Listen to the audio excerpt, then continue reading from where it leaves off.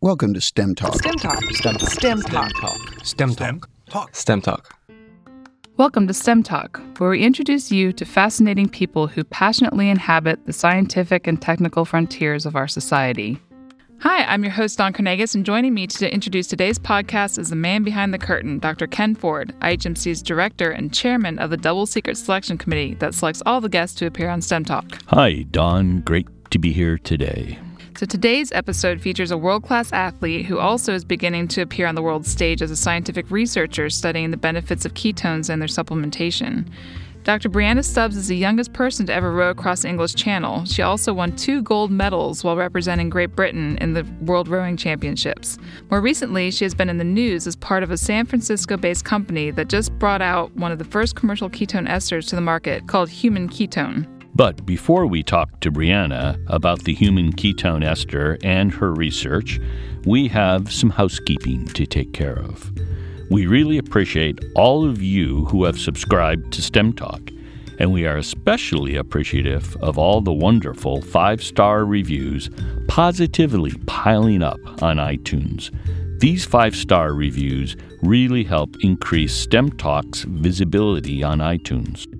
As we announced in earlier episodes, the Double Secret Selection Committee has been continually and carefully reviewing the iTunes reviews with an eye towards selecting the wittiest and most lavishly praise-filled reviews to read here on STEM Talk.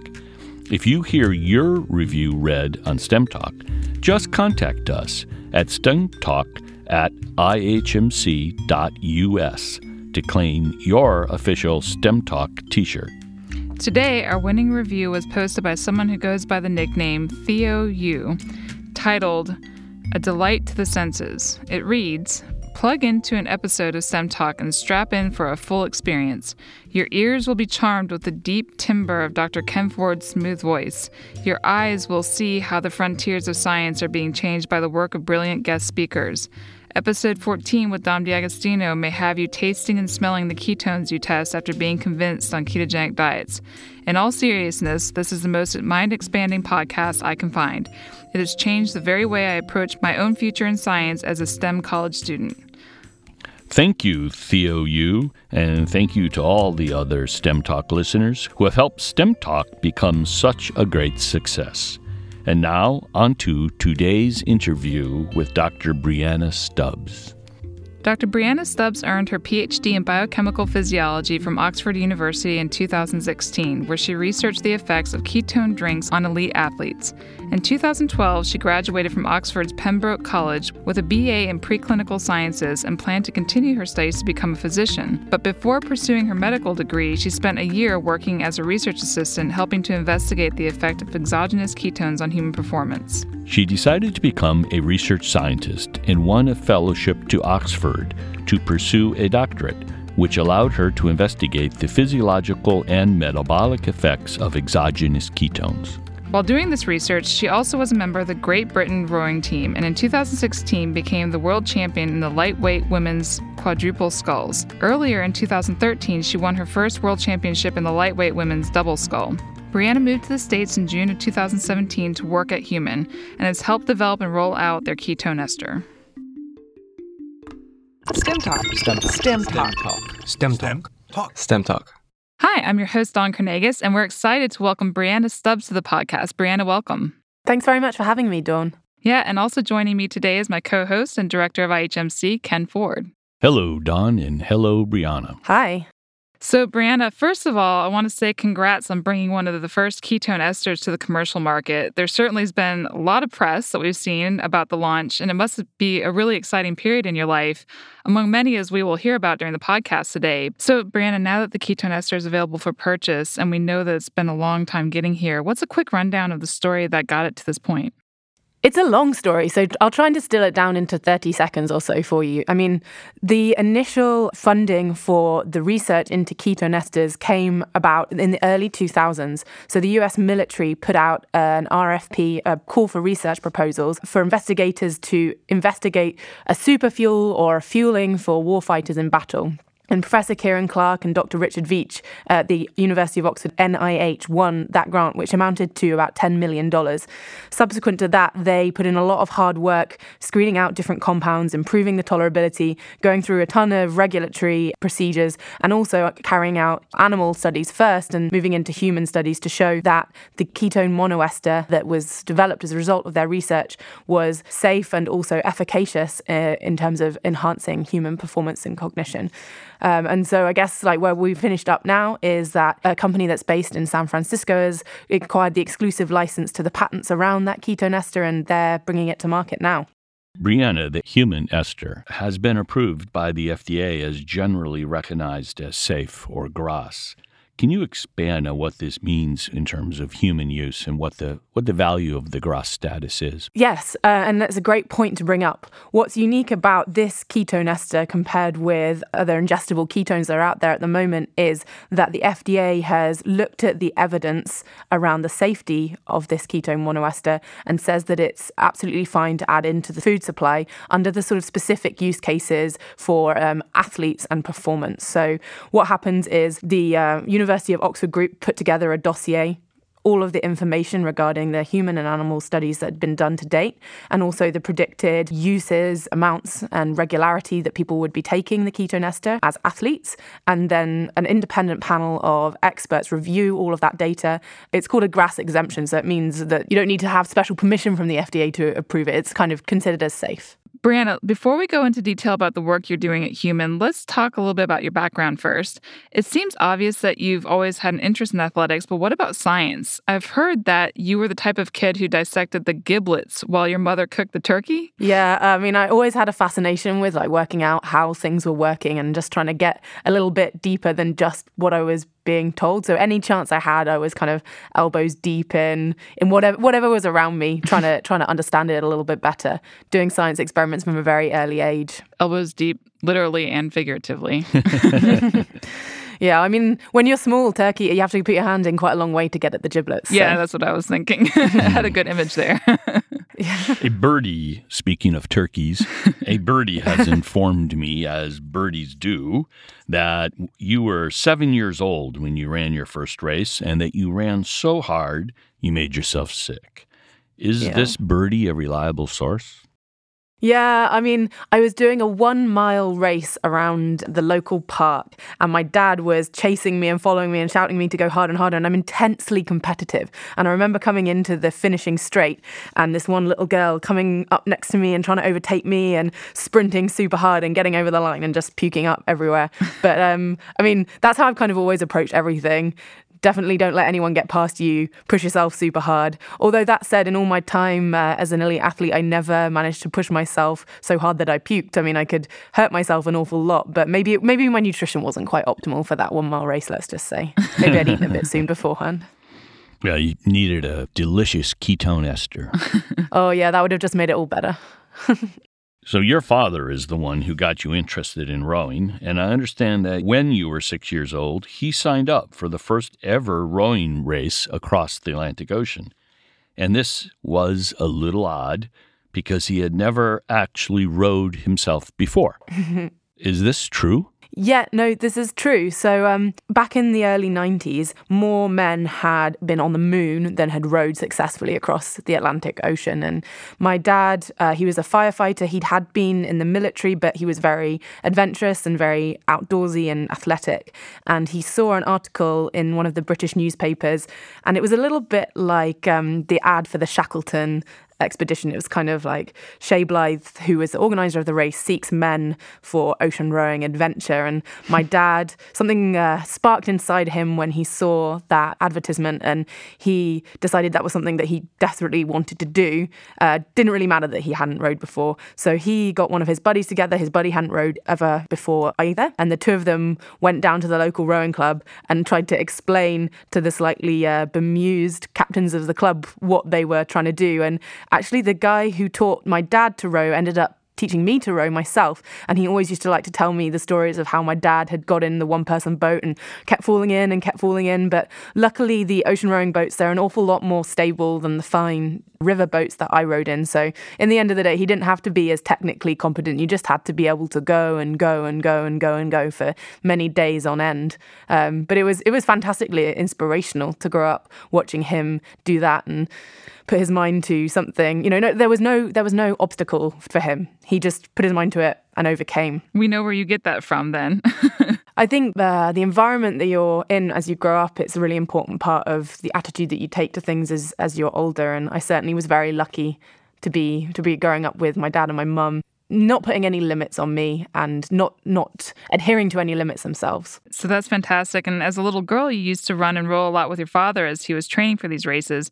Then when you were 12 years old, you ended up rowing across the English Channel with your father and became the youngest person ever to do so. So how did that come about?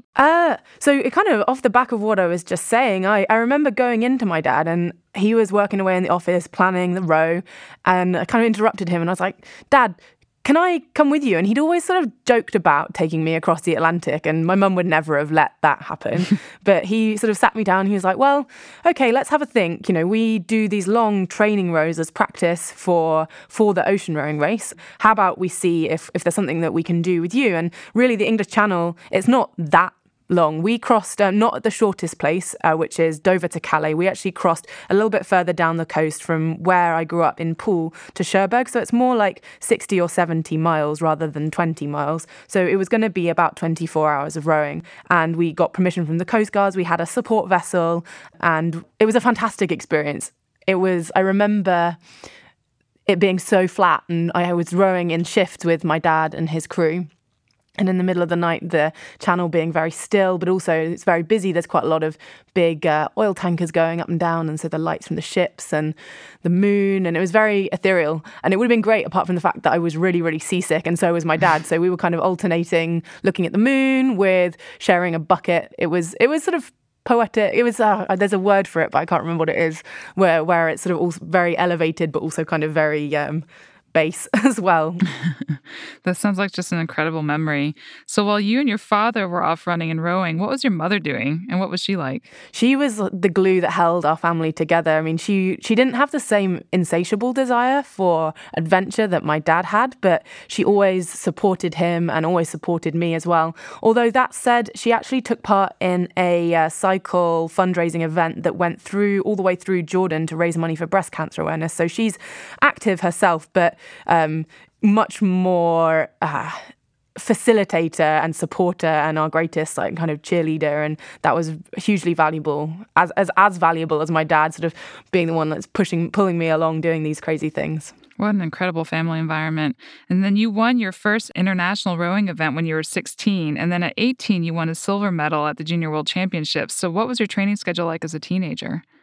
It's funny how, looking back, everything seemed much more intense at the time. So I think at the time when I was a teenager, I would train once a day, maybe 5 days a week. So it was not as much as when I was training at university, and then when I trained in the national team, it was more. But when you're at school and you've got lessons all planned out, it always felt like it was a dash to try and fit training in around. So yeah, I think I would say I was training at least an hour a day, 5 to 6 days a week as a teenager, and that ramped up the older that I got and the more competitive that I got, because we'd combine training on the water with training on the rowing machine and also strength training in the gym, which is hugely important as you're a developing athlete. You want to make sure that you've got good muscle strength and stability to avoid injuries as you're increasing your training load.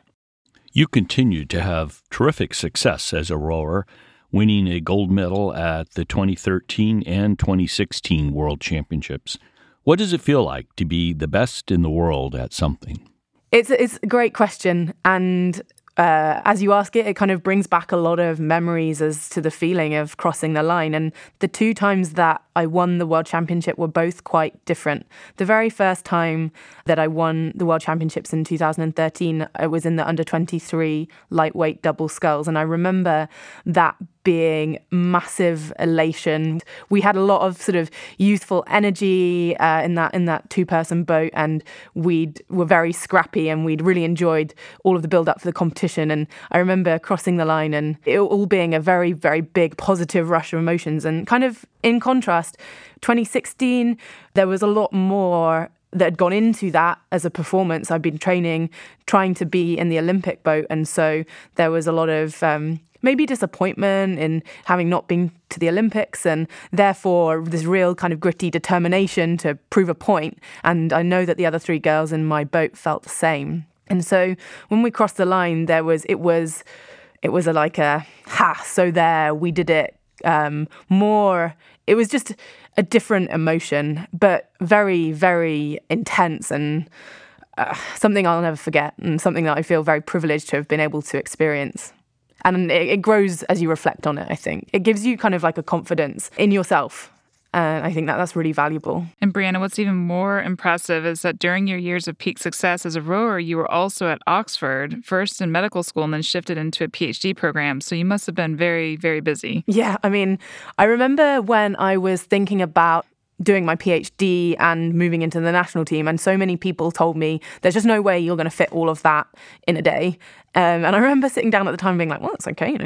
You can add up all of the hours, but it's actually having downtime and having time to recuperate and mentally and physically recover from the training, which is mentally and physically demanding, and then the PhD, which is maybe a less physically demanding, but mentally and emotionally very demanding as well. So I don't think I could have done it for very many more years than I did, but I was very lucky to have a lot of support from my family, my fiance, and my group at the lab. And then sort of over time, as the rowing coaches realised what the PhD was giving me in terms of something else to be doing, they valued it more and got on board with helping me tweak my training schedule as well. So in the end, it was successful, but it took a bit of refining to try and make my schedule work to start with. It was difficult. As a rower, you mainly competed as a lightweight. What did that mean in terms of preparing for competition from both a nutritional and a training standpoint? Well, I mean, it completely moves the goalposts, if I'm honest. So a lightweight woman rower has to be 125 pounds on race day, and that's 2 hours before racing. So you can't do extreme fluid manipulation, extreme sweating, or extreme cutting like some fighting sports do, because they have a whole day to replenish their stores before they compete. So you really have to get the most out of your body composition in order to be as strong as you can, but also light and on the weight. So the way that the season would work is over the winter, we were allowed to be at a heavier weight. And then gradually throughout the spring, the weight limit for the trials would come down and down and down.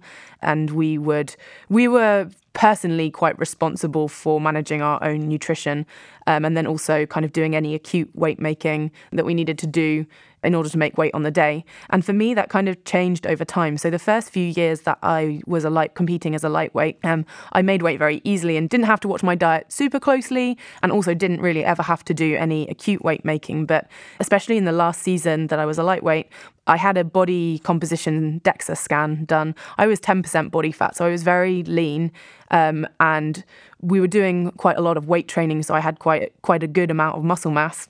So I was having to do more and more acute weight making. And a couple of times I would sweat maybe 1 kilogram or 1.5 kilograms in the few hours before the race, just to be making the race weight. So it changed over time, and it certainly added an extra interesting element that you had to manage along with your performance. Yeah, and Brianna, the problems that are associated with excess training, stress, and inappropriate energy balance in female athletes was previously called the female athlete triad. It includes bone loss, amenorrhea, and anorexia, but it's now been renamed Relative Energy Deficiency in Sport, or RED-S, in part because it also has been known to affect males. Did you experience any physiological issues associated with competing as a lightweight athlete, as you've been describing? And was this something that you saw in your male colleagues as well? Yes, I mean, I certainly did have to balance issues like that. So for the last 2.5 years that I was competing as a lightweight, I was on hormone replacement therapy. And how that came about is that I was training and studying and just getting very, very fatigued, not recovering at all between sessions. And my mood was very low and my physical performance scores were tailing off. And so I had a series of blood tests done, and it revealed that I had virtually no estrogen in my system. It was very similar to a postmenopausal menopausal woman. So I saw a specialist gynecologist in London, and he set me up with hormone replacement therapy, which is the sort of thing that you would be having post-menopausally. And when I went onto that, it was incredible. It was like over 2 weeks, the lights just got switched back on. I had much better energy and my mood was much better.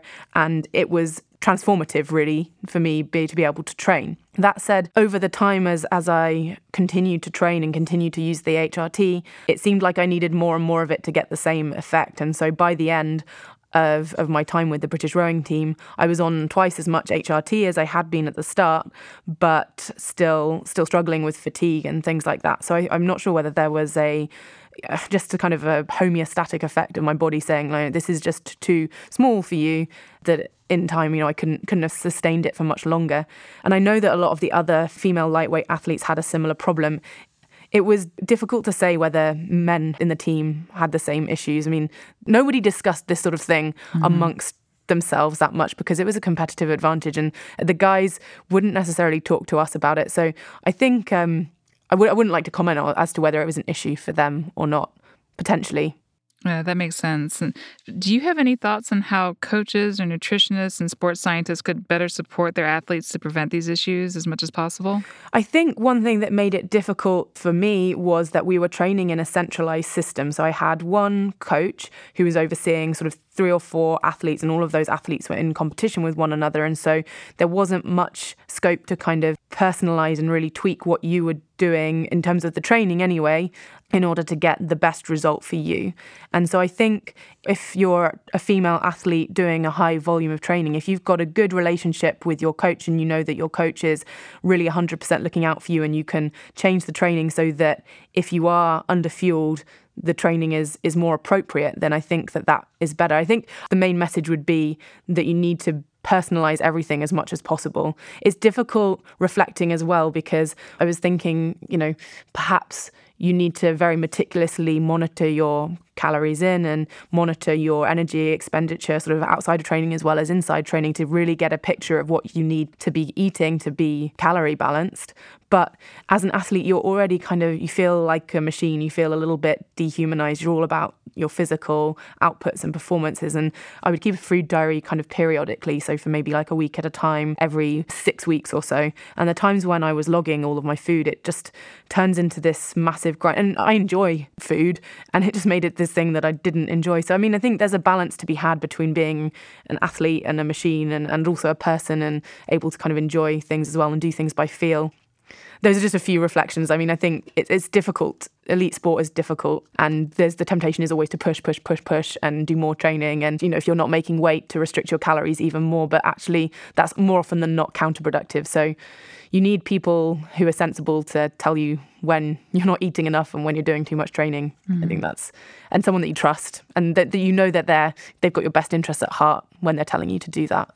It was during this time, while you were at Oxford, that you noticed there was a study being done on the effects of ketone esters on rowers. And I understand that you reached out and then became directly involved in the study. Can you tell us a little bit about how this all happened? Yeah, so this was before I was rowing with the national team. I was rowing for the Oxford University Women's Boat Club in the race against Cambridge. And so we were quite plugged in to the sports physiology and the sports research that was being done in Oxford and around. And we were sent an email circular saying, come along, make some money and do these rowing machine tests that we would have been doing as part of our training anyway. So the tests that were being looked at was a 30-minute rowing machine test and also a 2-kilometre rowing machine test. And I didn't much like the 2-kilometre rowing machine test because that's short, sharp and pretty painful. But the 30-minute test, we were doing those weekly anyway. And so I thought it was an excellent opportunity to kind of contribute, find out a little bit more about human physiology research that was going on at Oxford, and also kind of finance my first, second year student, like going out and eating and drinking habits. Strapped for cash as a first year. That's always helpful when you're a student, is to jump into a research study for sure. Make a little extra cash and learn while you're doing it. And maybe learn something, exactly. Yeah. So on that note, can you share with us your decision to postpone your medical school training to devote more time to researching ketones? Yes, so I was very, very lucky to have an excellent advisor in my college at Oxford, Dr. Jeremy Taylor. He oversees all of the teaching of the undergraduates in Pembroke College, Oxford.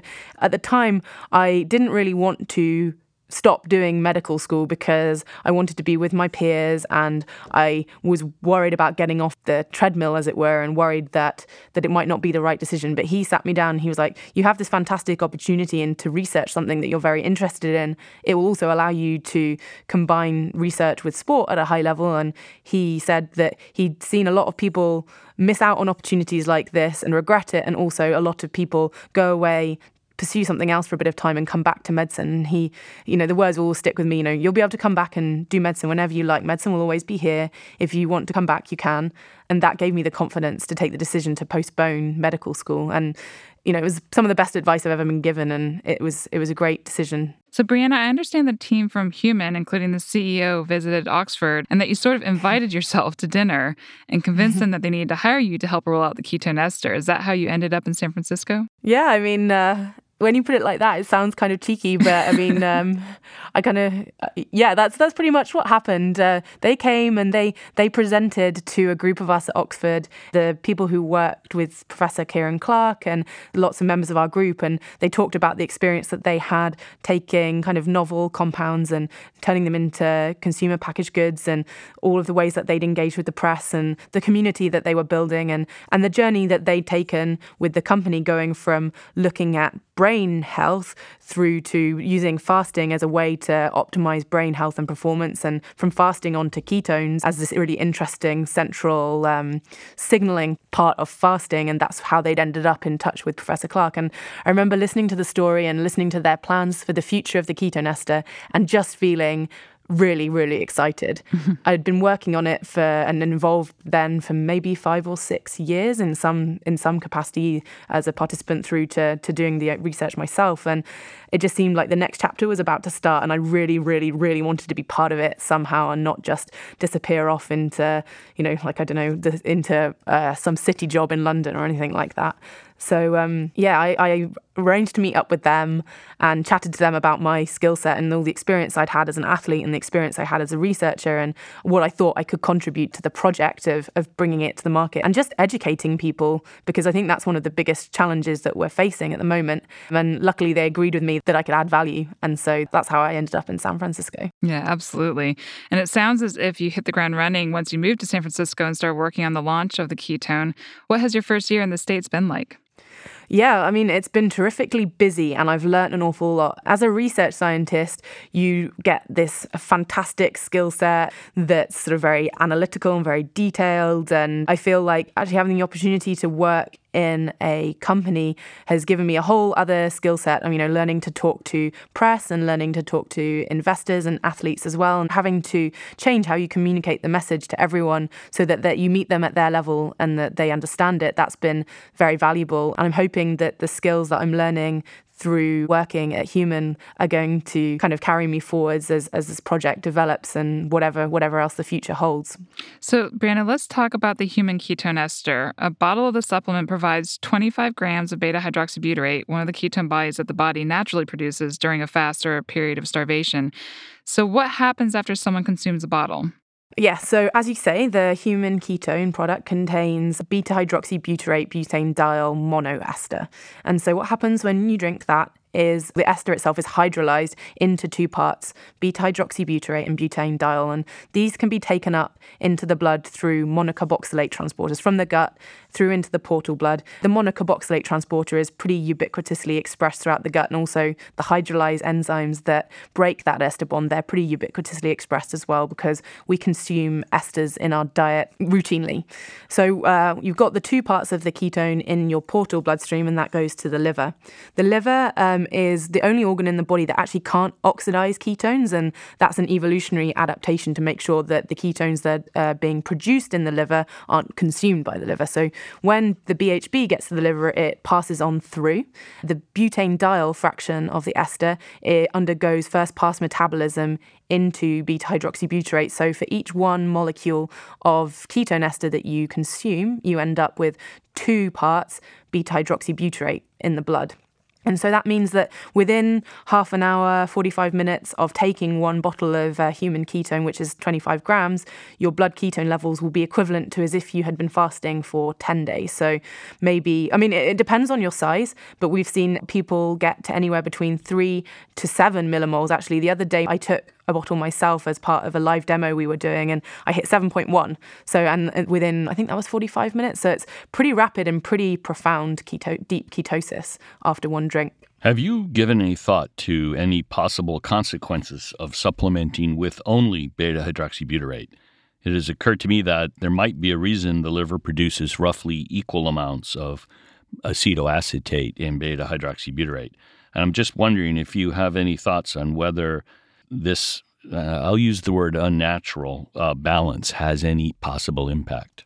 That's a great question. I suppose the first thing that I'd say is that actually in physiology, you do see ratios of BHB to acetoacetate that isn't always one-to-one. So especially as you fast for longer, you see that BHB increases more than acetoacetate. So for reference there, I'd refer to the work of George Cahill and I don't know his first name, but Owen and Cahill with their prolonged fasting study where they fasted people for 40 days. And you see over time that BHB plateaus at sort of somewhere 6 to 7 millimoles, whereas acetoacetate stays around 1. So it's not completely unnatural to have more BHB than acetoacetate.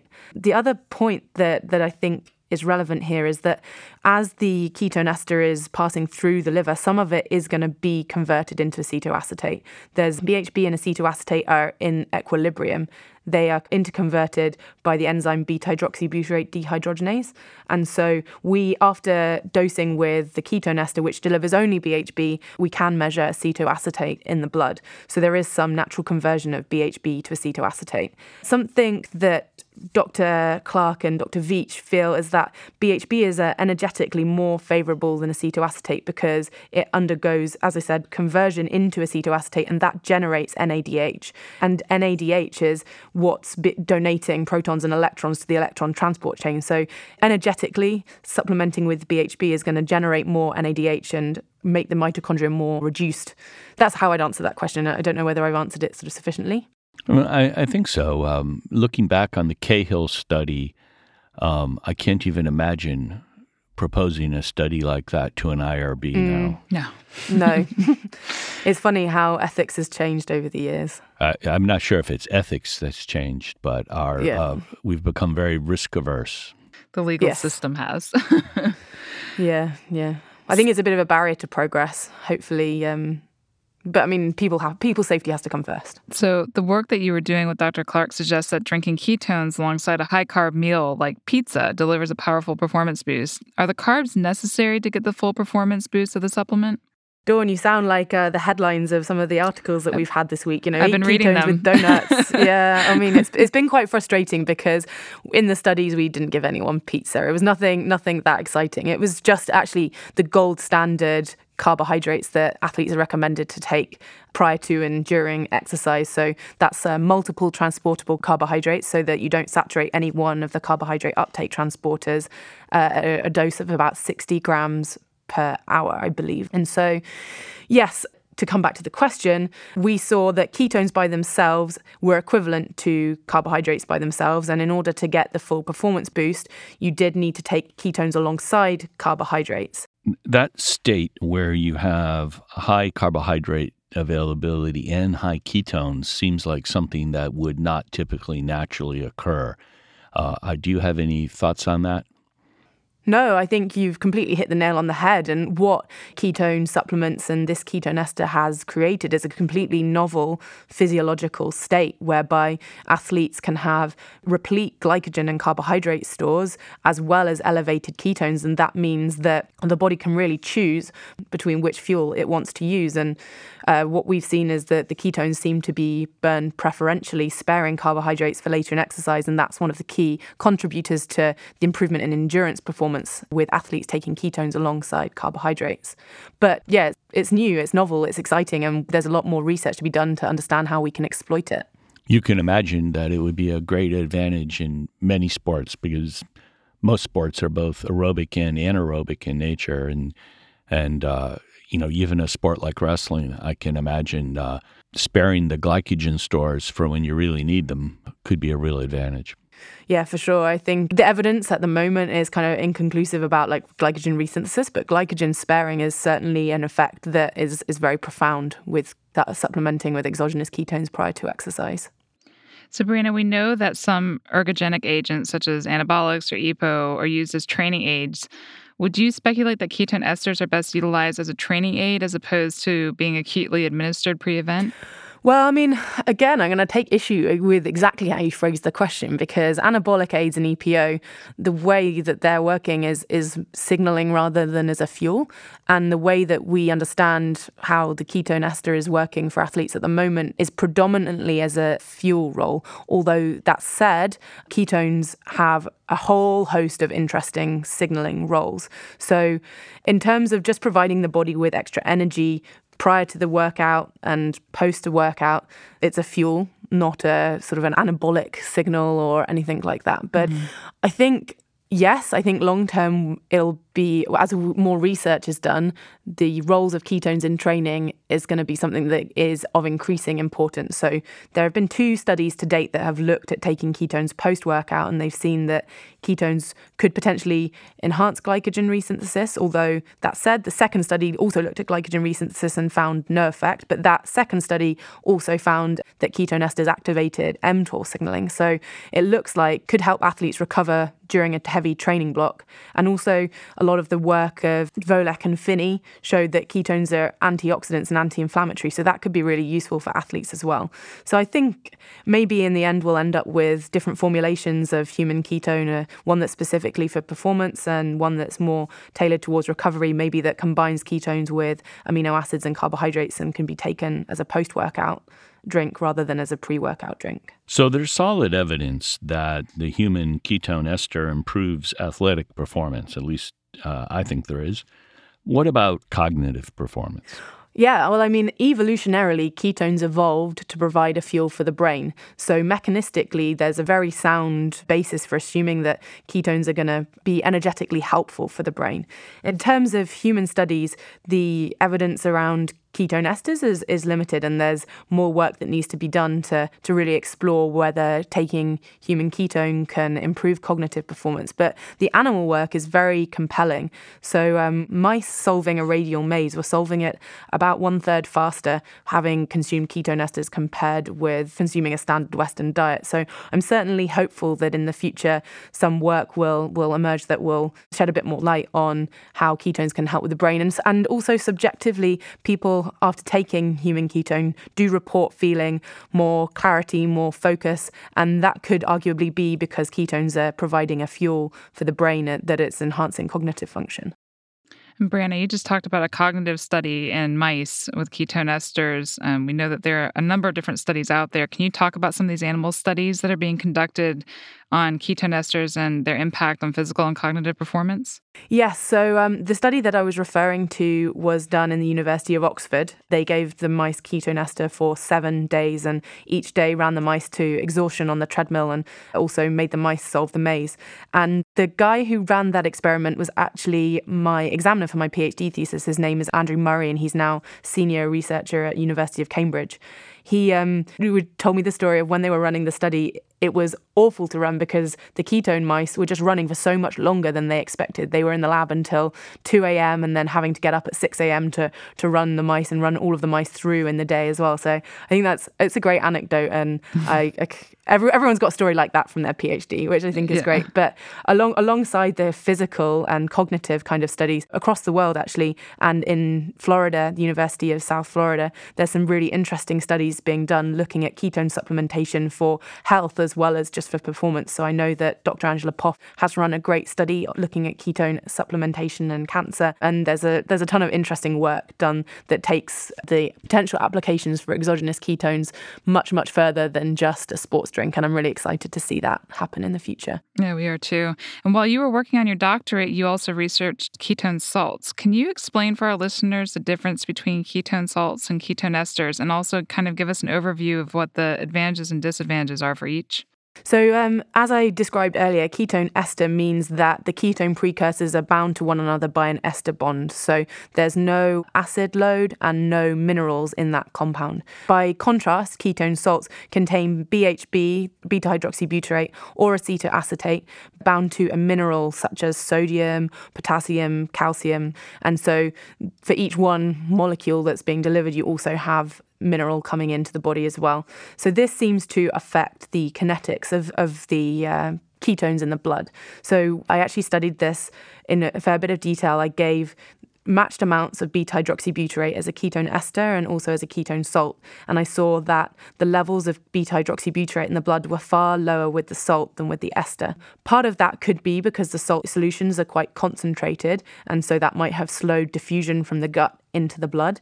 But another interesting consideration is that when you produce a salt externally, ketone salt externally to the body, these tend to be racemic, which means that it's a mixture of optical isoforms of ketones. So the way I like to think about it is we have a left hand and a right hand. We've got 4 fingers and a thumb on each, but you can't overlay your left and right hand. And it's the same for some molecules in biology. And beta-hydroxybutyrate is one of those molecules that has left-handed and right-handed forms. And so when you make a ketone salt on the bench, it ends up being half left-handed and half right-handed, and our body is adapted to only use one particular form.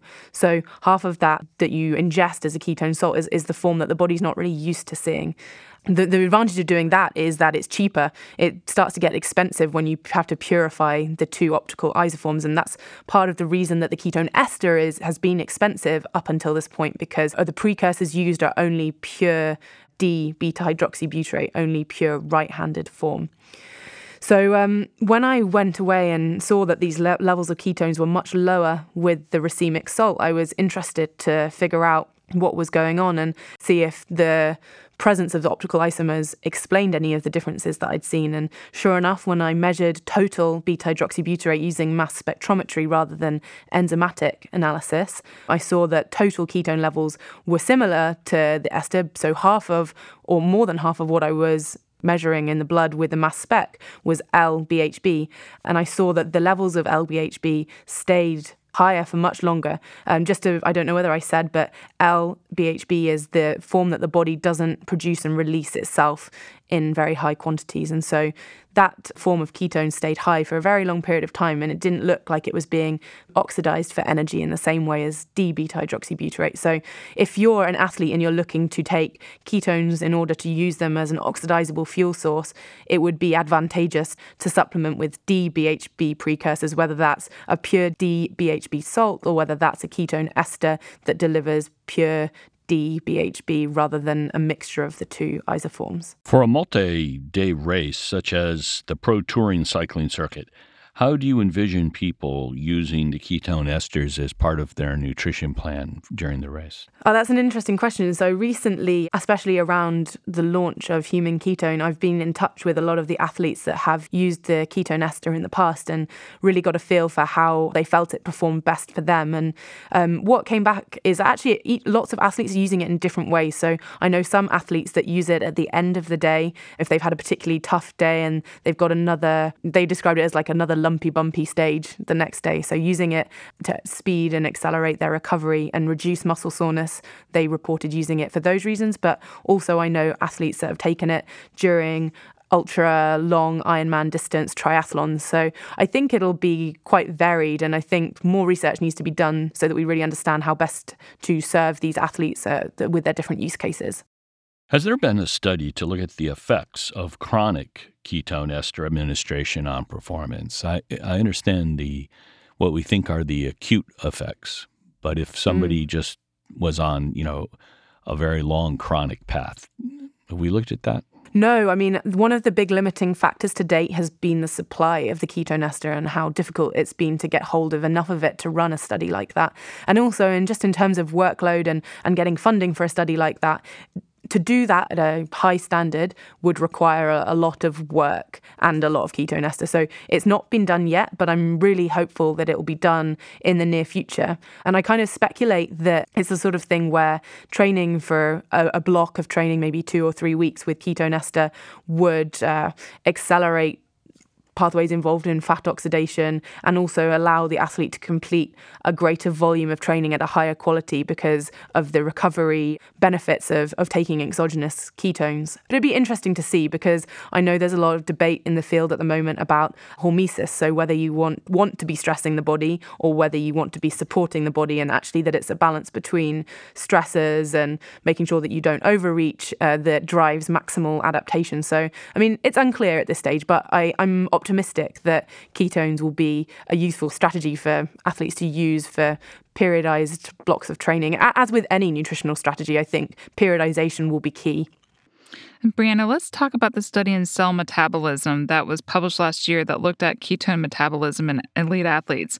I found it interesting that you were originally a participant in the study as an athlete, and then you became one of the study's research assistants, which must have been interesting to experience as a transition. Can you tell us about this study? Yes, so one of the key driving forces behind this study, and one of the key reasons that actually made me transition from one end of the needle to the other, was Dr. Pete Cox, and he's a MD, PhD. At the time he was doing his PhD, he did decathlon for New Zealand, and he just had absolute boundless energy for finding athletes and a real meticulous eye for study design. So when I look back at the paper, I can just really see the fruits of all his hard work, because each study stacks on top of one another really nicely. So the very first study that's presented is looking at ketone kinetics at rest and then increasing the exercise intensity. So showing that ketones are, with identical doses of ketones, levels decrease with exercise and then decrease as the exercise intensity increases. So giving us a really good indication that ketones are being used to fuel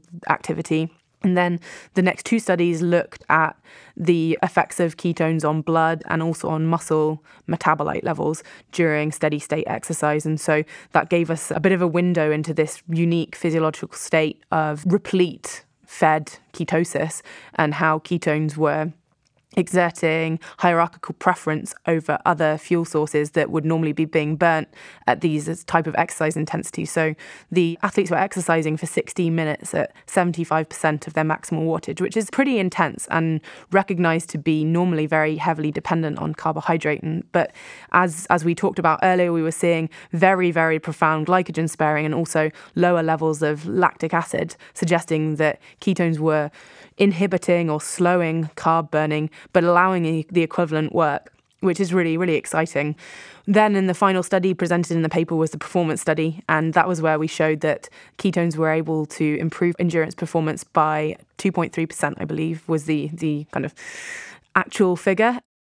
A lot of people have said, oh, well, is that relevant? But actually, if you look at the margins between athletes at elite sports and from my own personal experience, 2% is certainly significant. And the Olympic road race back in Rio, 2% difference would have taken you from first to eighth. So I think at an elite level, this is certainly a significant finding. And Yeah, that's a really good point. And just for our listeners, the title of that paper was Nutritional Ketosis Alters Fuel Preference and Thereby Endurance Performance in Athletes. And we will make sure that we provide a link to that paper in our show notes. So I'm curious, when conducting these studies, how did you blind people to which was the ester and which was not? Because we know how bitter that ester tastes. So actually it was funny actually, because to go to a chemical company and ask them to make you something that tastes really bad, because normally you're going the other way around. But we worked with a food additives company who had a super, super sweet sweetener that was so sweet that when you opened the little vial that it was in, you could taste it in the air just from having opened it. It was that many, many, many times sweeter than sugar. So we used that to mask the taste of the ketone ester. And you only need sort of couple of specks of this in the drink to make it very, very sweet. Mm-hmm. And then for the placebo drink, we would use an equally strong bitterness additive. So both drinks were pretty nasty, and also the athletes were not habitually consuming either of these compounds. So they just thought they were having nasty tasting drink. And also the beta-hydroxybutyrate monoester, it's not that viscous. So it wouldn't have having tried both of the drinks, you couldn't tell from the consistency. In fact, actually, I worked with a master's student to test the blinding, and he had a little bit like you'd get at a bar, like a flight of ketone shots. And some of them had ketones in them, some of them didn't, and we had different amounts of the bitterness additive, different amounts of the sweetener, and we would go around the lab, and I think it was like 1 to 5, and people had to guess whether it had ketone in it or whether it was placebo, and people couldn't tell. just this was people in and around the lab. And some of those guys would have tried the monoester before. So I think we were quite successful with blinding. But I mean, there's always more that you can do. And that's something that as more athletes have experience of these esters, in order to properly blind the study, that we should continue to address different ways of giving it. For the purpose of studies like this, would it be feasible to put the agents into capsules to avert the possible confounding effects of distinguishing the rather unique taste? Yeah, that's an excellent suggestion. And I actually was speaking to Professor Dominic D'Agostino the other day, and he said that he had done encapsulation of his ketone ester before with some success. So I think that follows really nicely on from my previous point. I think in the future, in order to really, really blind people, we could definitely look at encapsulating it. The only drawback there would be that if you wanted to take 25 mils, you're going to be swallowing a lot of horse tranquilizer sized capsules. So, I mean, that might not be that pleasant.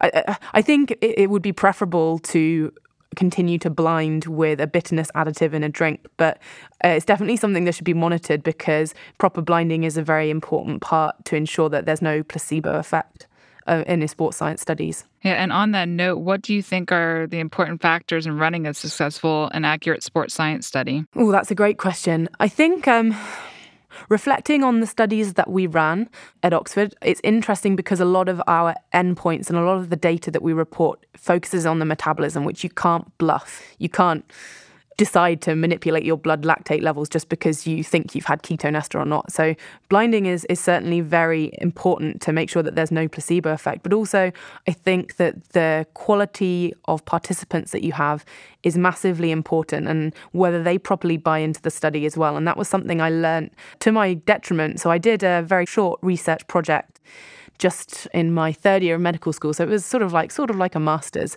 And I recruited a ton of my friends to come and do this project. And it was looking at muscle oxygen kinetics with ketone drinks. It wasn't anything that technical or exciting. But I had a couple of friends turn up, and they had been out drinking the night before, and they weren't they weren't fit to participate in the study, or they weren't still drunk. But you need people that are really, really reliable. And especially in some of these exercise studies where we're taking repeated muscle biopsy samples, it's invasive. And you need people who are really going to buy in to, and athletes as well. You tell athletes not to go out training the day before. They come in and do a study visit, and you have to be really on making sure that they adhere to that and that they're going to be honest with you. Otherwise, they're not going to give you good results. And I think that that's something that isn't really reported that well in sports science studies. And I think as an athlete, I know that the session that I did the day before is massively going to affect my performance the next day. And if I've been out and actually done a cheeky half marathon the day before I go in and do an exercise study, that's,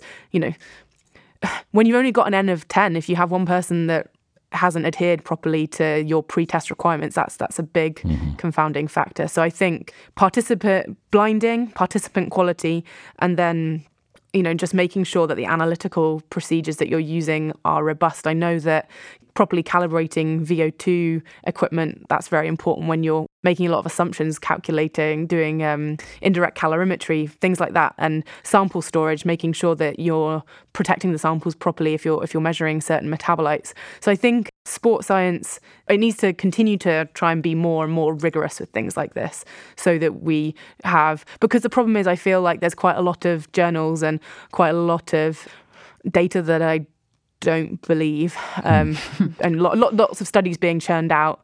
And I think we should continue to kind of refine our guidelines as to what needs to be done to make a study actually stand up, because otherwise it's being sort of flouted around as evidence, and I don't know whether I believe it. Yeah, we'll come back to just such one study in a few minutes. Yes. It's great to have young researchers coming into the field looking to move it closer to the typical scientific standards you see through most of science. You've touched on this earlier, and I'd like you to elaborate a little more on it. Where do ketones fit in the hierarchy of fuel selection during exercise? So in conditions where you have replete carbohydrate reserves and replete fat reserves, obviously, as well as ketones, it appears that ketones themselves are burnt preferentially, which is quite interesting. And that tallies nicely in with the glycogen sparing and the lower blood lactate that we saw. an interesting effect that I don't know whether we've really been able to properly tie down the reason for this, is that we saw increased intramuscular lipid oxidation with ketone supplementation, which is interesting because ketones are inhibiting peripheral lipolysis, so blood fatty acid levels go down, so contribution of fat from the blood is lower, but contribution of fat from the muscle was relatively higher with ketones compared with carbohydrates. So it's interesting. It seems like the way that Pete Cox used to describe it was reinstating the Randle cycle. So fat and ketones strongly inhibiting carbohydrate use, even though the exercise intensity would normally be rigidly fixed on carbohydrate use. So it's certainly a novel state. And yeah, as I said earlier, still quite a lot more to be done. And maybe some isotope labeling studies would give us some interesting clues as to exactly what's going on here. Maybe we need to go back into animal models, perhaps. Yeah, it seems pretty unclear how ketones would increase fat oxidation that way. Yeah, no, some of the metabolomic data from the skeletal muscle hinted that perhaps differences in free carnitine could be a factor, but actually it was an effect I saw in my isolated perfused rat heart models as well, that adding ketones in seemed to cause the level of intramuscular triglycerides to fall quite a bit. So it seems odd because ketones and fats are both entering the Krebs cycle as acetyl-CoA. So, I mean, yeah, it's not clear what's going on there, but it's interesting. Right, because you see nothing like that with ketones produced in the liver, even at high levels. So if you fasted for 10 days and you were at a similar level of beta-hydroxybutyrate, you would not see that. No, so I think it's certainly lots of research still to be done to understand this effect better. And unfortunately, it's kind of contributed somewhat to the confusion about whether ketones are fat burning, because when people say fat burning, they don't specify where the fat's coming from. And ketones inhibit, as I said, peripheral lipolysis, so they're not increasing fat burning as people would understand it in the conventional way, but does appear that they're increasing intramuscular fat burning, which is slightly different, but interesting, as we've just discussed. Right. I think the terminology, ketones and ketone esters, we slide back and forth in using those terms, and they're not synonymous. No, I think one thing that I'm keen to see, and one thing that I'm really keen to engage with the community about, is really rigorously defining what we mean when we say ketosis, whether it should always be kind of prefixed with endogenous ketosis and exogenous ketosis, and also drawing a very clear distinction between being in ketosis and being in a ketogenic state, so your body producing ketones versus just having ketones in the blood, because you can have ketones in the blood as a result of consuming ketone supplements such as ketone esters and ketone salts, but also as a result of fasting and following a ketogenic diet. So I think because the addition of the supplements is relatively novel, there's some confusion. And I think as a scientific community, but also as a lay community as well, the terms need to be tightened up so that people don't get confused. Right. We'll come back to that topic a little bit later, but I agree with you. It's quite confusing. I get a lot of questions about it, and I can tell people are confused.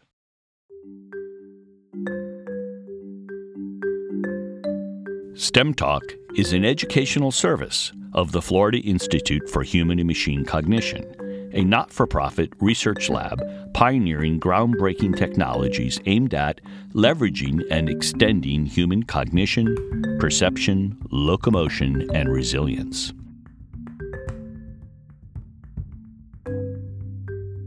Brianna, could administration of ketone esters in the context of moderate carb intake overcome the alleged problem of reduced PDH activity associated with keto diets? Have you measured PDH activity?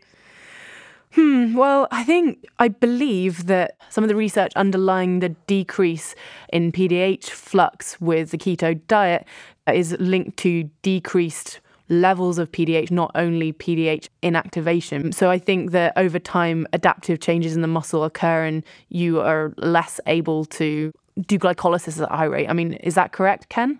Yeah, and that's why she used the word alleged, so there's controversy about this. And the reduction in PDH is modest and unlikely to be a problem. But I think the point of the question was, could you, by use of the ester for an athlete that was in ketosis, perhaps have the best of both worlds. I think that's what the question was aimed. So I think that ketones, when you consume exogenous ketones, that it is inhibiting glycolysis, and that is probably occurring at the level of PDH. So, but I think metabolism, it's always a question of where's the most pull down a pathway. So I think that with one thing that we've seen and we have some preliminary data coming out of Oxford showing that as you increase exercise intensity at the high intensities, glycolysis is still proceeding at the same rate. So any inhibition of glycolysis is being overcome as the exercise intensity increases. And some of this preliminary data shows that VO2 max and work max is not decreased by exogenous ketone consumption. So, we'll wait for those full results to be published, and that can contribute to the discussion. But in terms of have I measured PDH activity, I did some interesting experiments looking at isolated hind limb in mouse.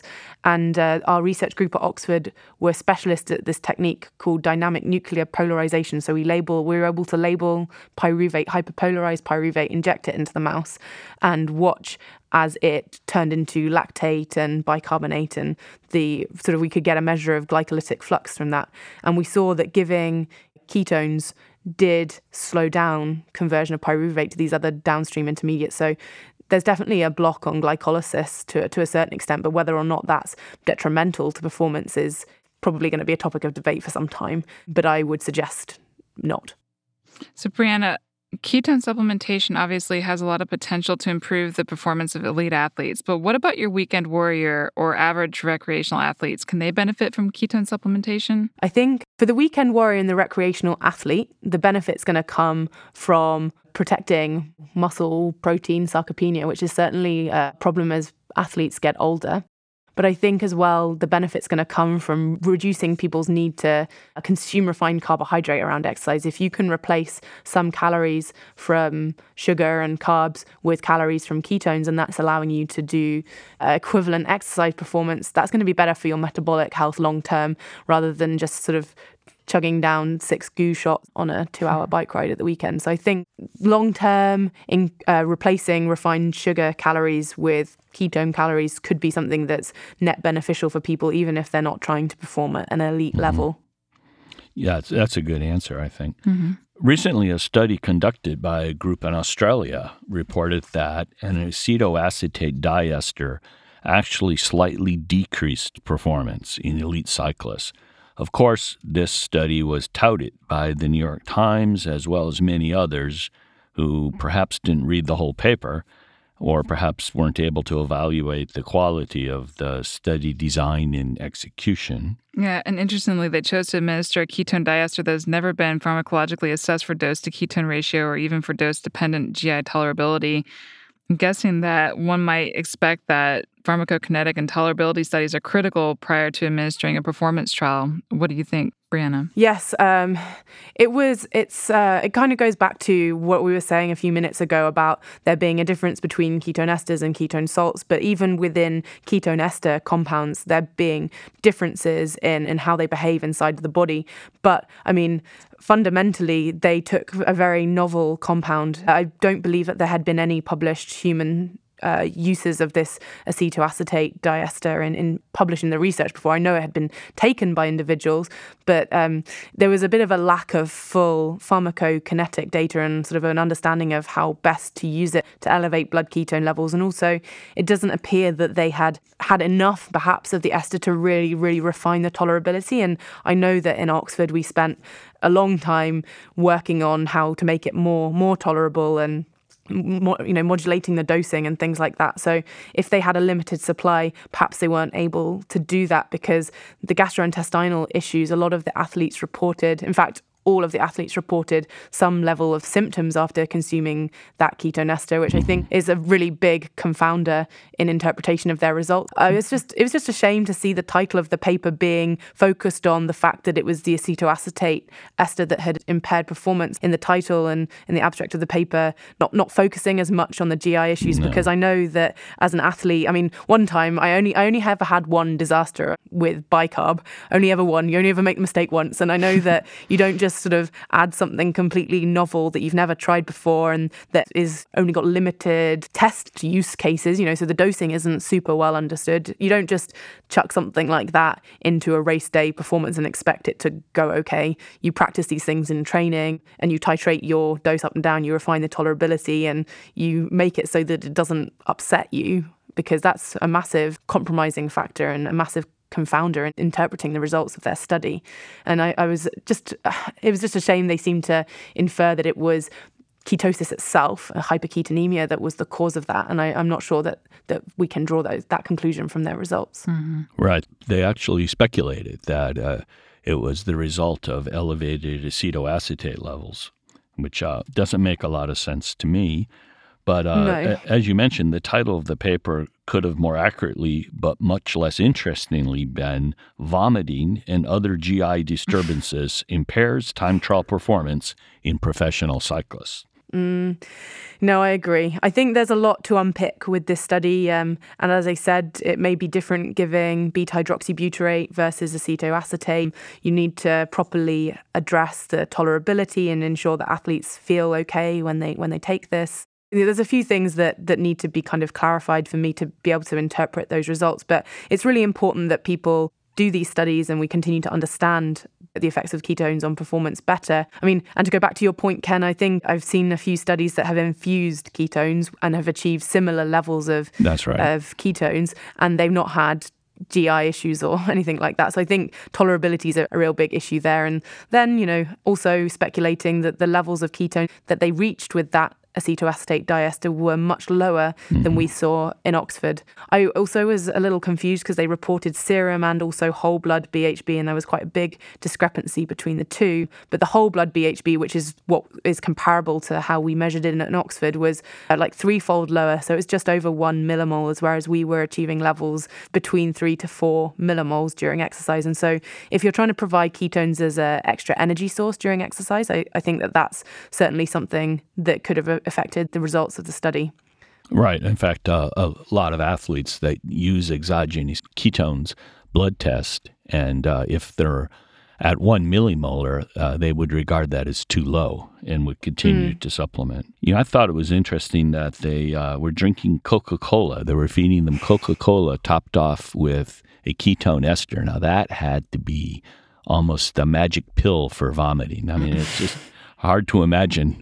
That sounds like the sort of thing you'd have an initiation in some sort of college ketone lab initiation ceremony. Like, here, you can have that with a side order of fizz and cola, and now you got to go and like cycle on the bike super hard. I think there's no way I'd drink cola right before a race. So no. I mean, it's a little bit of a mystery to me as to why they chose that. But there you go.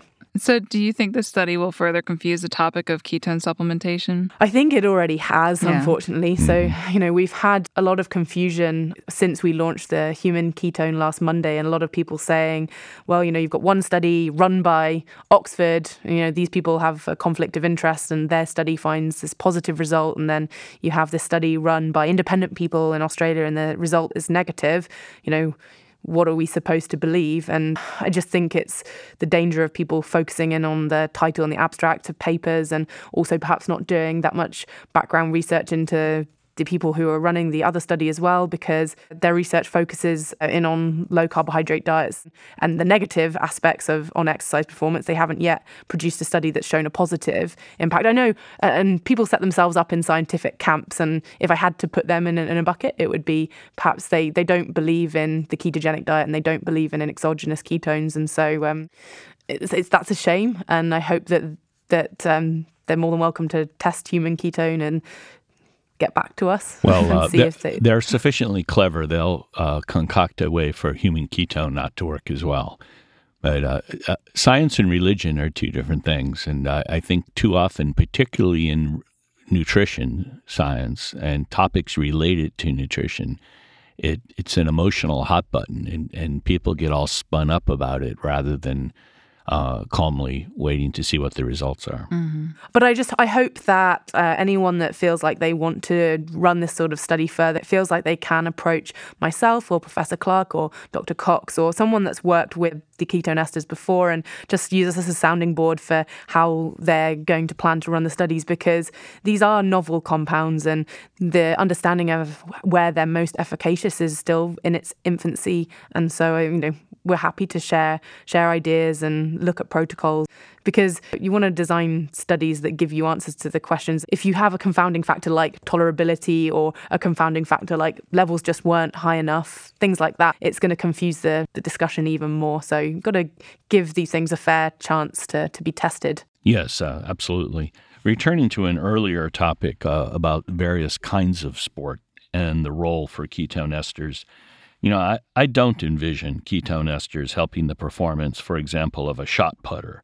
I do envision that it would likely be helpful in sports like cycling or distance running. However, many sports are a mixture, as we talked about earlier, of aerobic and anaerobic work, and perhaps most are. How do you think athletes will use exogenous ketones in sports with varying degrees of intensity? Sports like sprinting on one side of the scale, and then maybe next things like wrestling. Where do you see this fitting in? That's a really interesting question. And I think that the benefits of having the option to use exogenous ketones are quite broad and could be applied to people at either end of the spectrum. So if you've got a more intermittent and high intensity activity such as wrestling or American football or soccer, the games where you're sort of sprinting, stopping. I think that the glycogen sparing and the lactate effects could be very interesting so long as you can perform equivalent work, whereas in comparison, the endurance, the substrate, the glycogen sparing again in the endurance sports, that's certainly going to help you to potentially prolong your performance or have more left in the tank for the end. So I think it's got quite a broad application, and I think more research needs to be done, certainly on kind of more intermittent sports, to look at the net effect over a game.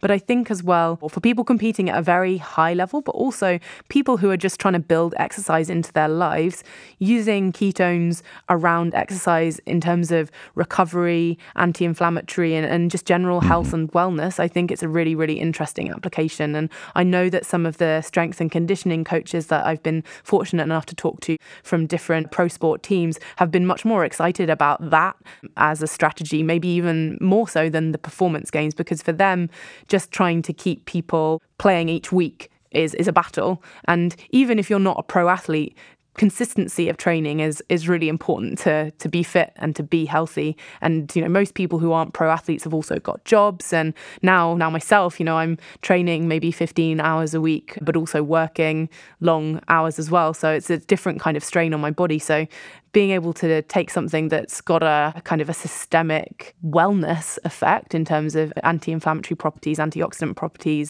is very interesting. And there's actually a couple of really nice studies that came out recently by Carolyn Zinn, who's based in New Zealand, and she's looked at the ketogenic diet in service people and also in older, like ex-competitive, no longer competing athletes. And I think it's something that's neglected from the conversation a little bit, that actually for some of these service people and these older athletes, the wellness benefit that they felt on the ketogenic diet for them outweighed any negative impact of the diet on their performance. So they did report that these older athletes, they had a slight decrease in their top end power, but she reported a lot of subjective things like improvements in skin condition, improvements in energy supply and things like that. So I think before we unfortunately, as you said, Ken, the debate has all kind of got rather hot-headed around, these teeny-weeny little margins in performance. But if you're trying to build exercise into your life and live a healthier and more energy-filled and kind of just improve your health and wellness generally, the ketogenic diet and exogenous ketones could be quite an interesting nutritional strategy for these people, not just elite athletes. In fact, I think it's where the ketogenic diet will have the largest effect is for the aging population, both in terms of general wellness and signaling effects, in particular with respect to avoidance of sarcopenia. No, that's a pet topic of yours. So speaking of the ketogenic diet, what about athletes who are already on a ketogenic diet? How will they use ketone esters? I think they're perfectly placed to benefit from supplementing with exogenous ketones because, I think they'll already have upregulated the enzymes involved in ketone metabolism and ketone transport. And it means that they can take on a very rapidly available fuel source without spiking their insulin levels and sort of completely derailing their own endogenous ketone production. So rather than these athletes having to take on fat during maybe like an ultra event or something like that, they could use ketone esters and top up ketones as a fuel rather than having to take on fat during exercise. So I think they're able to benefit from this as well, although it's yet to be studied. And I think it'd be really interesting to run the study and see if and how much more ketone esters benefit keto-adapted athletes. So, Brianna, something that you and I have chatted about in the past, somewhat briefly, but I find it fascinating, is it's long been known that BDNF increases after exercise. And until recently, it hasn't been known how exercise increases the production of BDNF. And in a fascinating study by Sleeman et al., they showed that HDACs inhibit the production of BDNF, and as we discussed in our dialogue, beta-hydroxybutyrate inhibits HDACs. And this would likely increase the production of BDNF.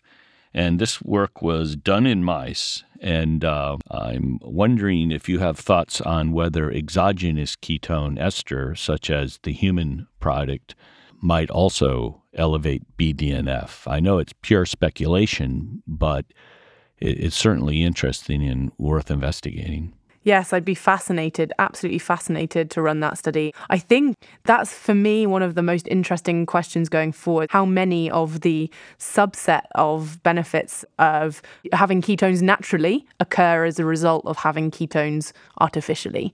And so, as the study that you mentioned looked at mice running on a running wheel and measured their BHB and showed that that was like a very critical step in the exercise-induced increase in BDNF. And so I guess the question is then, as you said, can just supplementing with BHB as a ketone ester do the same thing? And that question for me branches off into many, many other avenues. Can we recapitulate the signaling effects of natural ketosis with exogenous ketones? And I think it's tempting to speculate that we will find a lot of those benefits are recapitulated. And that's, for me, that's where it starts getting interesting in terms of how athletes will be able to use ketones going forwards. Because if it's found that ketones have an awful lot of very powerful signaling effects, then that would be the sort of thing for me that would take it away from being just a fuel source into maybe something that offers an advantage that you wouldn't get through just following the diet. Right. We know that the endogenous ketones are powerful signaling functions, many of them. As you say, this is one of the most fascinating questions, open questions about the ketone ester is which of those, if any, will the ester provide as well? And will it be equivalent or better? Most people are not reaching a very high level of ketosis. Most people are 1 or 2 millimolars, and with the human ester, it's very efficacious in elevating beta-hydroxybutyrate level. I suppose one reflection on that is that after one drink of human ketone, depending on whether you exercise or whether you stay sedentary, the levels return to normal within sort of 3 to 6 hours. Whereas if you're on a ketogenic diet, you're in ketosis for much longer. And so it depends on whether the signaling pathway that you're considering is triggered by an acute high-level exposure or whether it requires a chronic exposure to really maximally activate that pathway. So, I mean, one example that's quite nice is the effect that I found of the ketone ester on gut hormone release. And so I saw that taking a ketone ester drink decreased ghrelin release. So that meant that kind of correlated with decreased feelings of hunger, increased feelings of fullness, and the like. And actually that is interesting because I read a meta-analysis of all studies of ketogenic diets and appetite, and they suggested that the threshold, that there wasn't any extra benefit of going over 0.5 millimoles. But I don't know whether that's true because, as you said, Ken, people following ketogenic diets aren't always that high, and especially sort of clinical research studies into weight loss, it doesn't really seem like people are that successful at generating like very high levels of ketones with the ketogenic diet always. And so I think it'll be interesting to tease out what is the threshold for all of these different signaling effects. I agree. It's certainly possible with the diet to have very high ketone elevations, but it makes it tough for the people doing the study. There seems to be huge human variation, both in the determination to successfully comply with the diet as well as individual physiological differences. And also as you adapt over time, whether you read comments and talk to people and they're like, oh, well, I'm following the same diet and my ketone levels are lower. Is that because I'm better at using them or because I'm producing less, or, and changes in ketone excretion over time? Like, lots of adaptive processes are happening and it's quite difficult to quantify. And as you said, very big differences in individuals. And in a way, that is where the human ketone ester comes really nicely into its own, because we can body weight adjust the amount of ketone ester that we give. You can get very repeatable levels of BHB. So looking for acute effects anyway, like we did with appetite, say, you could start off at 3 and titrate down and see where there stopped being a difference. So what the human ketone BHB monoester provides is this really, really interesting tool that allows us to accurately hit levels of ketosis with people for investigation of specific signaling effects of BHB and where the threshold is for those things. And for example, another really interesting one is the effects of exogenous ketones on blood glucose. And having spoken to a lot of other researchers that have worked with ketone salts and other ketone esters, the hypoglycemic effects of exogenous ketones are pretty universally kind of acknowledged and universally discussed. It doesn't appear that there's that much of a dose response. So your blood sugar is never going to be zero. So it kind of like bottoms out. So when I analysed my data, after about an hour, 90 minutes, all of the data points at each of those time points were no longer normally distributed, showing that everything's kind of bunching up as you start to get to the lower limit of what's physiological. And so I guess the question is, what ketone level do you need to hit to get to that lower level of what's physiological? And then you can adjust your ketone dose depending on whether you're looking for a hypoglycemic effect or an effect to lower blood lipids or an effect on appetite or an effect on HDAC signaling. And, potentially all of those levels are going to be at different levels of ketosis. I think I'm so excited to see where this is in 50 years' time, because I think we could have very specific ketone levels and also you be using different ketone compounds to achieve very specific health and performance effects for different people. I think hopefully it'll be quite subtle. I think it will be, and certainly exciting times ahead. When you think about increasing circulating availability of beta-hydroxybutyrate with a supplement, the real question that we've been talking about for maybe the last 5 minutes is, would this then recapitulate the robust effects of decreasing carbohydrate intake in a ketogenic diet or fasting, for example? And really don't know, but looking at the signaling effects with the ketone ester, I think, will be fascinating. Yeah, unfortunately, when we spoke to the press and tried to explain this very kind of subtle concept, they've ended up saying, well, you can get all of the benefits of a keto diet or fasting in a bottle.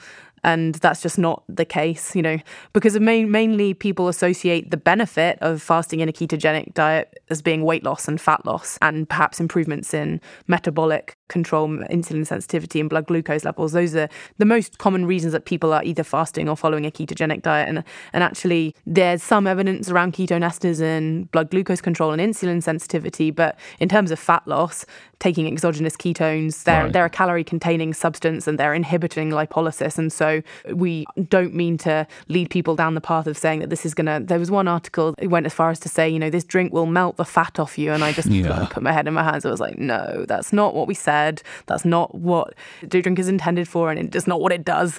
So there's trying to cut through the confusion between the ketogenic diet and exogenous ketone supplements is going to prove a mission, I think. Indeed.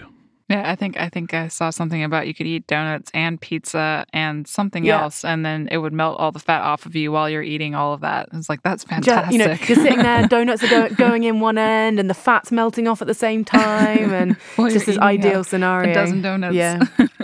Well, I mean, it's clickbait, isn't it? They get their views on their article. Yeah, exactly, clickbait. Brianna, as noted in a recent paper from a group at UC Davis, ketones, and specifically beta-hydroxybutyrate, potentiated mTOR1 signaling in skeletal muscle. Is there reason to believe that this occurs in other tissues or organs of the body, like liver and brain, where potentiating mTOR might not be so welcome? That I do not know, and I think we need to design some robust animal studies to really look at this, because obviously there's tissue-specific effects of many things, and so we can't confirm or deny that as a hypothesis. I mean, it's definitely still to be investigated. And as these results come out, it should be something that we take into consideration when we're telling people on how to use exogenous ketones and ketone esters. Right. In fact, in that paper, I think it was the Megan Roberts et al. Paper. It's an excellent paper. It was, and they found that it was absolutely tissue specific. So the level in the liver was not elevated. In fact, it was decreased. And, so that's pretty exciting because those rats seem to get the best of or mice. What are they, rats or mice? But anyway, the mice, little rodents. The rodents. They got a good deal, right? So they were stronger, longer, further into life than the other rodents. So they both lived longer and had a longer health span. I think it's a real important subtlety that we're discussing right now, because I think, again, from like reflecting on some of the interactions that I've had with members of the public this week, people assume that like one process and it's always the same throughout the tissues of the body, and it's always, like they don't take into account tissue-specific differences in metabolism, and though there are huge, profound differences in metabolism in different tissues. And so I think we need to be very specific about which tissue we're talking about as to whether you doing de novo lipogenesis or not, or all of these different things happen in different compartments of the body, and also in different compartments inside the cell. It's just metabolism is very subtle, and I think we need to continue to recognize that as we have these sort of discussions going forwards. So, Brianna, what has the public response been to the launch of the human ketone ester, and what's it been like so far? And what are the common questions that people have been asking? I've seen a number of things through the media and through social media. So can you kind of expand on that a little bit? It's been quite exciting because I've been waiting to see how the world would receive it for a very long time now, a number of years.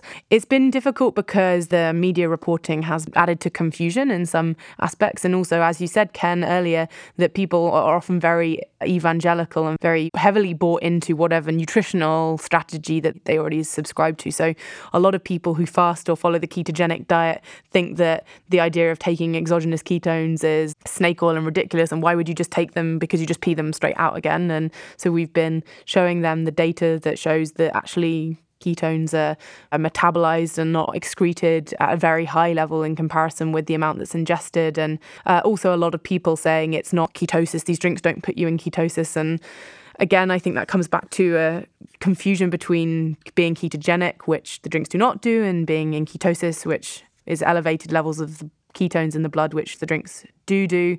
And then a lot of people confused about whether ketones can be turned back into fat or turned into carbohydrate. And so I've had to dig out my Salloway Metabolism at a Glance. It's sort of this big, huge book with all metabolic pathways on, and sit down and really trace out my metabolism so that I can explain clearly why metabolically it's not possible for ketones to be turned back into fat or into carbohydrate, and trying to educate people around that.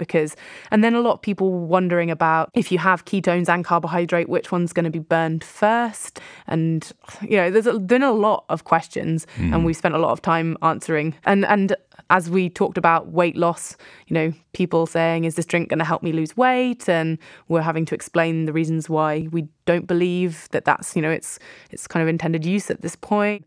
And also people being like, well, if it's so good, is it legal? And we refer them back to the fact that we've already ran this past WADA, and WADA has had a chance to review the performance data around the ketone ester and considers it not prohibited at this stage. So a lot of interesting questions, a lot of positive feedback from people who have been waiting for something like this to arrive for a long time after hearing about the research now for a while. A lot of elite athletes been in touch with me and with Human, and that's been really exciting to be able to tell them about the availability of the product now. But then also a lot of confusion and a lot of some negative responses as well, which has been a shame. But I think I've got to learn to have a bit thicker skin and not take it too personally because people can get angry behind keyboards, and Right. You can't have a discussion with them. Everyone is a hero behind the keyboard. Yeah. Okay, so we talked a little bit about your diet when you were an elite rower, but now that you've retired from competitive rowing and that you're living in San Francisco, you're in charge of what you eat. So what does your diet look like now? It's been nice to just get back to food being something that I can enjoy rather than something that has to be kind of very accurately and precisely measured out to fuel the workout and performance that I'm doing. But one thing that I've really enjoyed experimenting with having moved to San Francisco is intermittent fasting is a big part of the company culture at Human. And we have an online community of 8,000 people who fast with us online. And they sort of get on and share stories, share support and get tips from one another. And it's been something that I found quite liberating because I feel like there's a societal construct that we must eat 3 meals a day, otherwise we're not normal. And for me, I fast at least 24 hours once a week. So I'll go from dinner through till dinner. And it frees up a lot of time for me to get things done. It really gives me focus for that day. And then I enjoy food a lot more when I have it in the evening. And so I think that whilst there's been, we've talked a lot about signaling roles of BHB and all the potential health benefits that could come from fasting, and those are being increasingly well understood. I think that kind of in terms of getting a healthy balance and mentally, fasting has been a really, really useful exercise for me coming off a very strict kind of diet. It's helped me kind of rebalance my relationship with food. So yeah, I would really recommend people to try intermittent fasting. Yes, I would as well. I particularly like to have super early dinners, and as everyone knows that knows me, like 5 o'clock or some ridiculously early hour, and then don't eat again until the next day, maybe at lunch or later. So, it's 16 to 24 hours, depending on how I plan it. And I think there's real benefit there. It's so easy for everyone to implement as well. I mean, even if you have never done it before, you can just start, as you said, Ken, by moving your dinner an hour or a couple of hours earlier and making a conscious decision not to eat in that evening. And then you could just get up and have breakfast. But even by reducing your feeding window by a couple of hours, that's, delivering some really important benefits to your metabolic health going forwards. And there's no need to be grazing all through the night. So I think there's very low barriers to entry and potentially quite big upside and reward for people in terms of their health. So I think, it's something that I think people should consider. Mark Mattson did a deep dive on intermittent fasting here on STEM Talk, one of the earlier episodes. I'm not sure which one, maybe episode 7. I don't recall, but he did a terrific job on it. You guys have had so many fantastic guests on STEM Talk, and I've had a fantastic time chatting to you, and it's been a massive privilege to be counted in among your guests and Nobel laureates and real leaders in the field. So I'm hugely, hugely flattered that you'd invite me. Well, today was great too. So, Brianna, it seems that some researchers are no longer only ensconced in their labs or offices, but must also have or maintain some degree of social media presence, be that a blog or Facebook or what have you. In some ways, it seems that this is a great opportunity for people to collaborate and vet ideas in a remarkably rapid fashion, but the whole process also seems time-consuming, and it's really difficult to police the relative quality of the voices at hand. So, are you a social media maven or more of a hermit? And what are your thoughts on this whole process? I think up until recently, until really this week when we launched Human Ketone, I preferred to kind of keep a minimal presence on myself online and kind of watch people backwards and forwards and share research that I thought was very interesting, but I didn't really feel the need to share too many opinions on social media.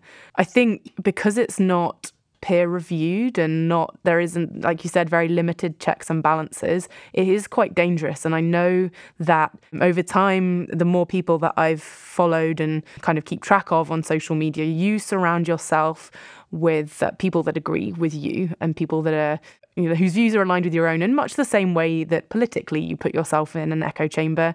Scientifically, you can put yourself in a bit of an echo chamber, and the temptation is, when you see someone who disagrees, is to bash out a quick retort or something like that. And I think things can spiral and become negative quite quickly. That said, you raise some excellent points in terms of sharing ideas quickly and using other people as a sounding board on the internet, and that is useful. I think the way that we communicate with one another about science and also about virtually everything is being changed by the increase in social media. And so I think perhaps regulation needs to be a little tighter around some things to prevent the spread of misinformation and alternative facts as real facts. You suggest the truth police? Yeah. I mean, we don't want to go to 1984 here. Yeah. I think it's definitely got a place, but we haven't worked out how best to use it yet. I mean, maybe social networks should just be for socializing and rather than, and sharing silly cat videos rather than sharing poor quality research without, or political opinions and things like that. It's hard to say. It's going to evolve and change quite a bit. And I hope that I never end up being guilty of misusing social media, because I don't think that I have up until this point. No, you've been excellent, at least from the commentary that I've seen of yours on social media. The thought police have decided that you're innocent. So, Brianna, we will, of course, provide a link to your research page at Oxford and also to Human in our show notes, as well as links to the papers that we discussed today. I just want to say thank you so much for joining us on STEM Talk. Thank you both very much for having me. It's been a pleasure. Oh, it was our pleasure, and it was wonderful talking with you. As ever, Ken. STEM Talk. STEM Talk. STEM Talk. STEM Talk. Wow, that was really an exciting conversation, and I always love talking with Brianna. Her background is absolutely extraordinary, and it's really cool that she can translate her athletic performance and her athletic experience into the work that she's doing today, and has now become one of the few people who's actually doing human research on ketone esters. She is definitely someone we need to keep on our radar. Perhaps, depending on a unanimous vote of the Double Secret Selection Committee, at some future time, we might bring her back to STEM Talk. Well, I would second that vote. If you enjoyed this interview as much as we did, I invite you to visit the STEM Talk webpage where you can find the show notes for this and other episodes, stemtalk.us. This is Dawn Kernagis signing off for now. And this is Ken Ford saying goodbye until we meet again on STEM Talk. Thank you for listening to STEM Talk. We want this podcast to be discovered by others, so please take a minute to go to iTunes to rate the podcast and perhaps even write a review. More information about this and other episodes can be found at our website, stemtalk.us. There, you can also find more information about the guests we interview.